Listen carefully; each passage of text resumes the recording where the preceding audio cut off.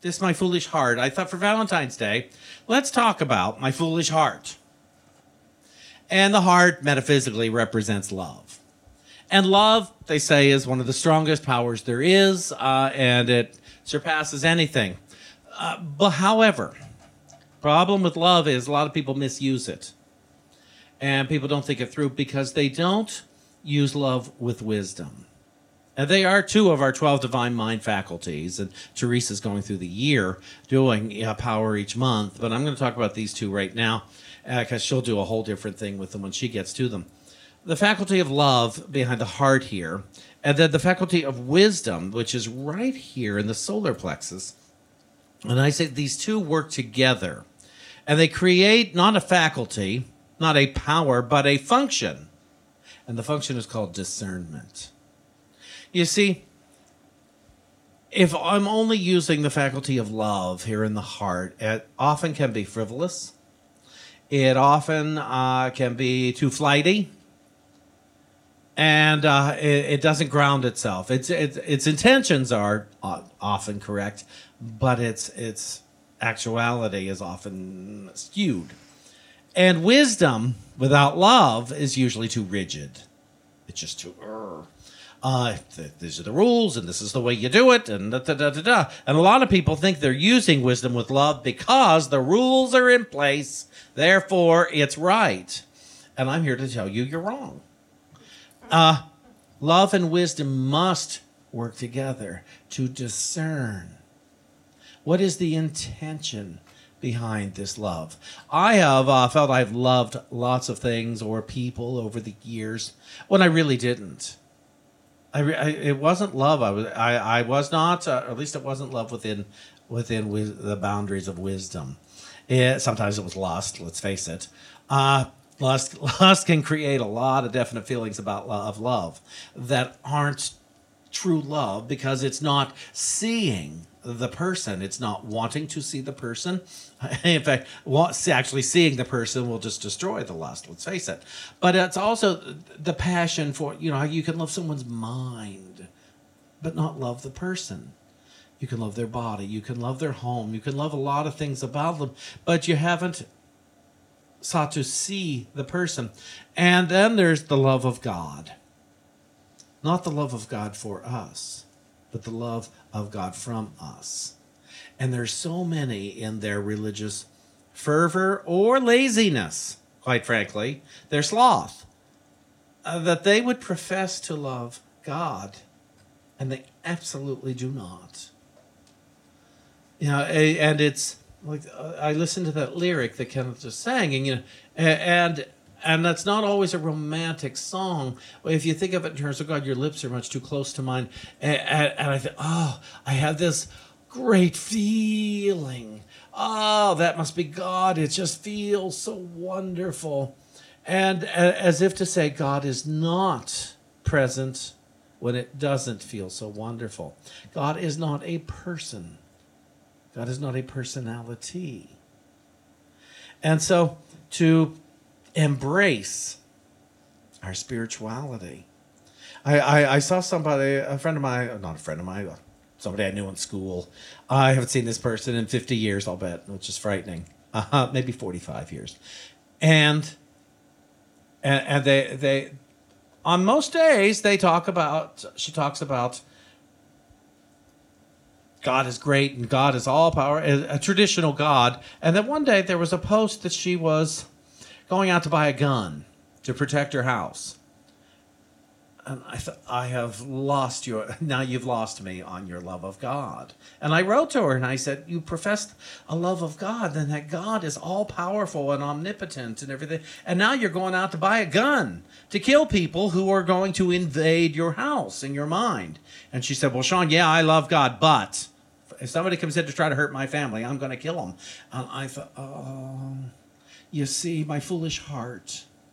Oh, my foolish heart thinks that there's God and I've got to do it myself. Now, we have to show up and we have to do the work. But my thought is, if we are planning for harm, we're certainly going to get it. I had another friend, someone close to me, Years ago, it was actually a family member who needed to travel back and forth across the country with a gun. And at one point, he couldn't make the trip to the West because his gun permit or something wasn't in effect. And I said to him, why are you, of all people, carrying a gun? And he said, well, I'm driving back and forth across the country. You never know. And I said, well, really? You're going to shoot somebody? He said, oh, well, I don't keep it loaded. I said, then what are you going to do? Hit them with it? What does this mean? And what I saw happen, and I knew metaphysically, and it's not a punishment here, but what I saw happen, the trip out there and back, he hit a deer both ways. And what I say is there's now a sign in Tennessee with his picture on it to warn the deer that he might be driving through.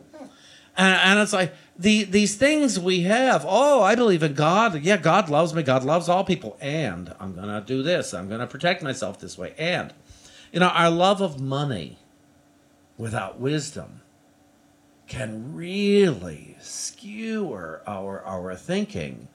Our love of country, as if our country is separate, and then there's all those other countries that they're not.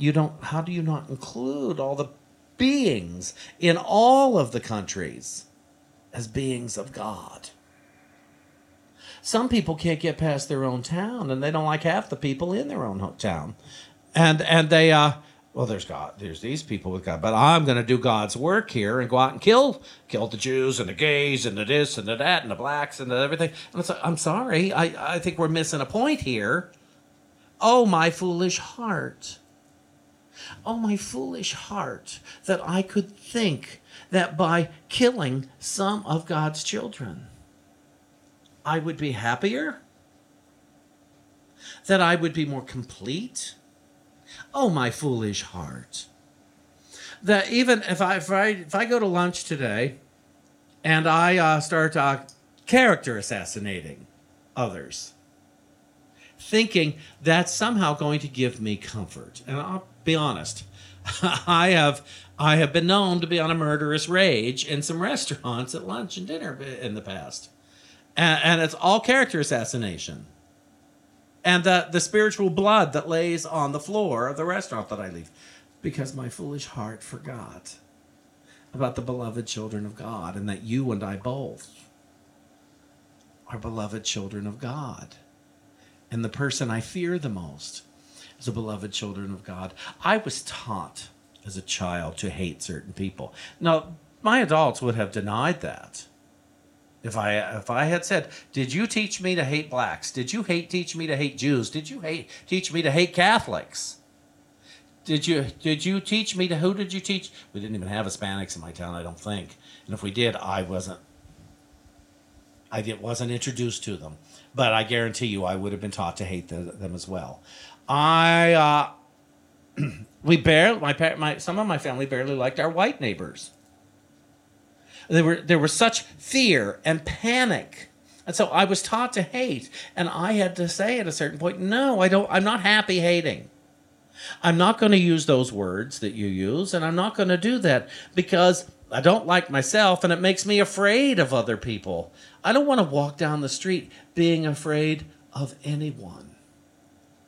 I saw a cartoon on somebody's Facebook page this morning and had a man standing with two big guns crisscrossed on him and a round of ammunition across here. And surrounding him were different people. There were two men holding hands walking, and a rabbi walking, and a couple of Muslims walking, and there's a caption coming from the man with all the guns and artillery saying, I'm in danger.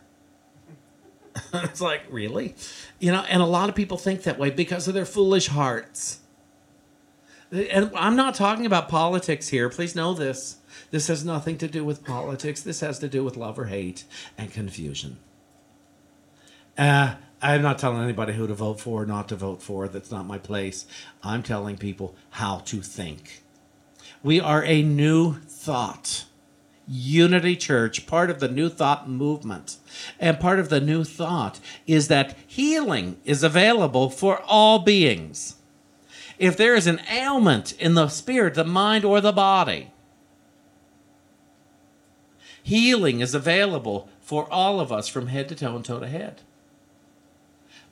But how can I heal if I am blocking the healing presence with thoughts of hate, with thoughts of separatism, with thoughts that any being is unworthy of the love of God?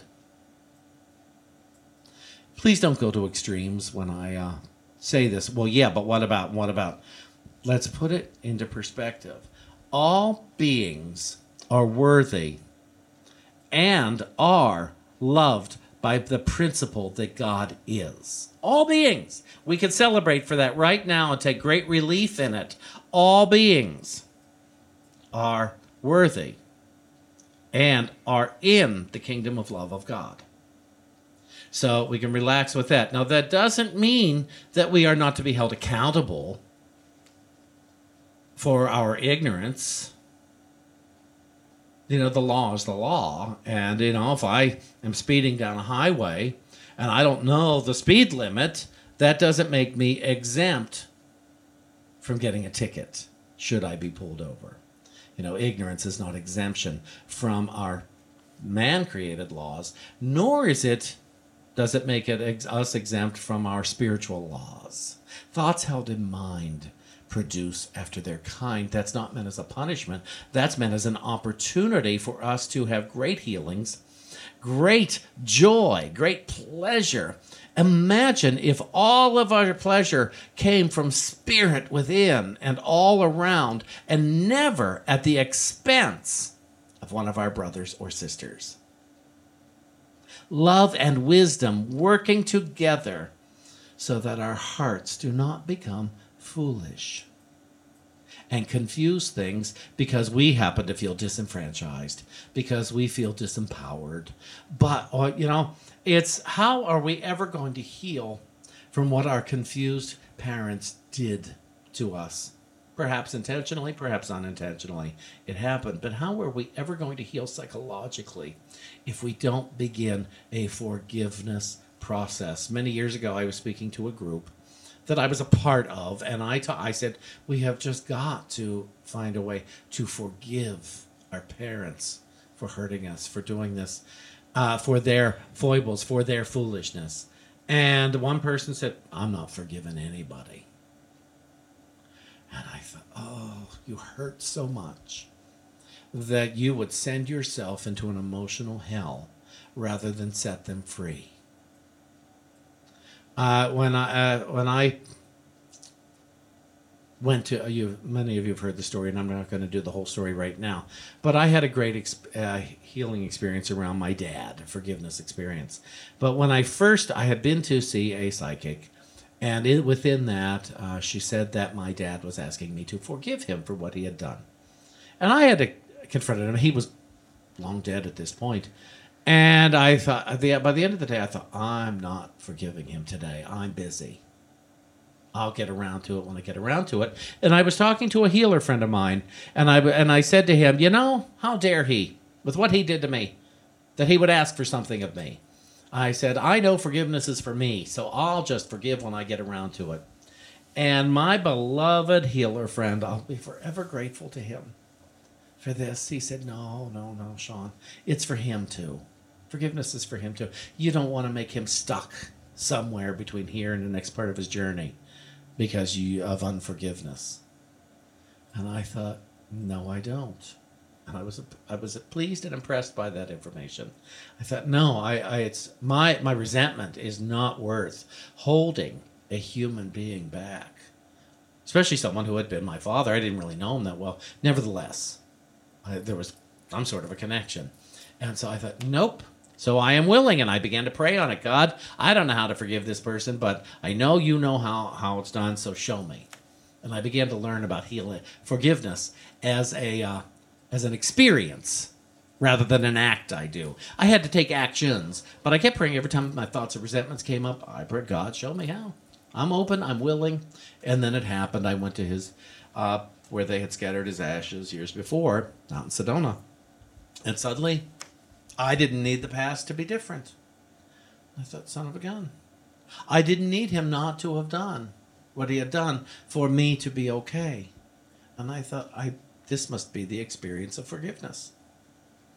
And so I tell everybody, pray on it, pray it. Desire with your heart, but your heart that is commingled with wisdom for the experience of forgiveness for yourself, for all beings, for all mistakes having been made. Let your power of imagination come into it so that you may see the obstacles that have been in the way of freedom, so that you may see. You may truly see, oh, I don't have to hold this grudge anymore? Are you kidding me? After all these years, I didn't have to hold this grudge? And that's why some people still hold on to it. They're going to make it pay off somehow. And it's like, no, you don't have to hold on to it anymore. It doesn't matter. They weren't wasted years. Trust me. You'll use those years now, like I'm doing, to help others through the experience of forgiveness, giving way for new thoughts about this, new ways to set yourself free from your prejudices, from racism, from race consciousness. To set yourself free and then help others to be set free in their thinking, in their experience, so that we may have a wise heart rather than a foolish heart. I'm going to read something to us here. Charles Fillmore, his invocation. Charles Fillmore's invocation. I've read it before, worth reading again. And it says, I am now in the presence of pure being, and immersed in the Holy Spirit of life, love, and wisdom. I acknowledge thy presence and thy power, O blessed Spirit. In thy divine wisdom, now erase my mortal limitations, and from thy pure substance of love, bring into manifestation my world according to thy perfect law. Imagine, if you will, all the people involved in that riot at the Capitol a few weeks ago if they were suddenly overcome by love and wisdom. If they suddenly loved themselves so much that they could not see how they were different from all the people they have claimed to hate. Imagine, would you be willing? Would you be willing that all those people, we're just use them for an example, we're not limited to them. Would you be willing that they suddenly are struck with love and wisdom? And they don't hate the people that they hated before? They don't see themselves separate from those they had previously seen themselves separate? They have their part in what they did, but we have our part in the healing. We play a part in the healing of this planet. And so I invite you and me every day to ask ourselves, would I be willing today that all beings, including myself, are struck in the realization of love and wisdom. And I no longer am committed to hate. I'm no longer committed to seeing how we are different. I am committed to seeing how we are the same. But that all beings are my brothers and my sisters. We are all siblings. And we are all trying to awaken. And some of us have been locked into a foolish heart.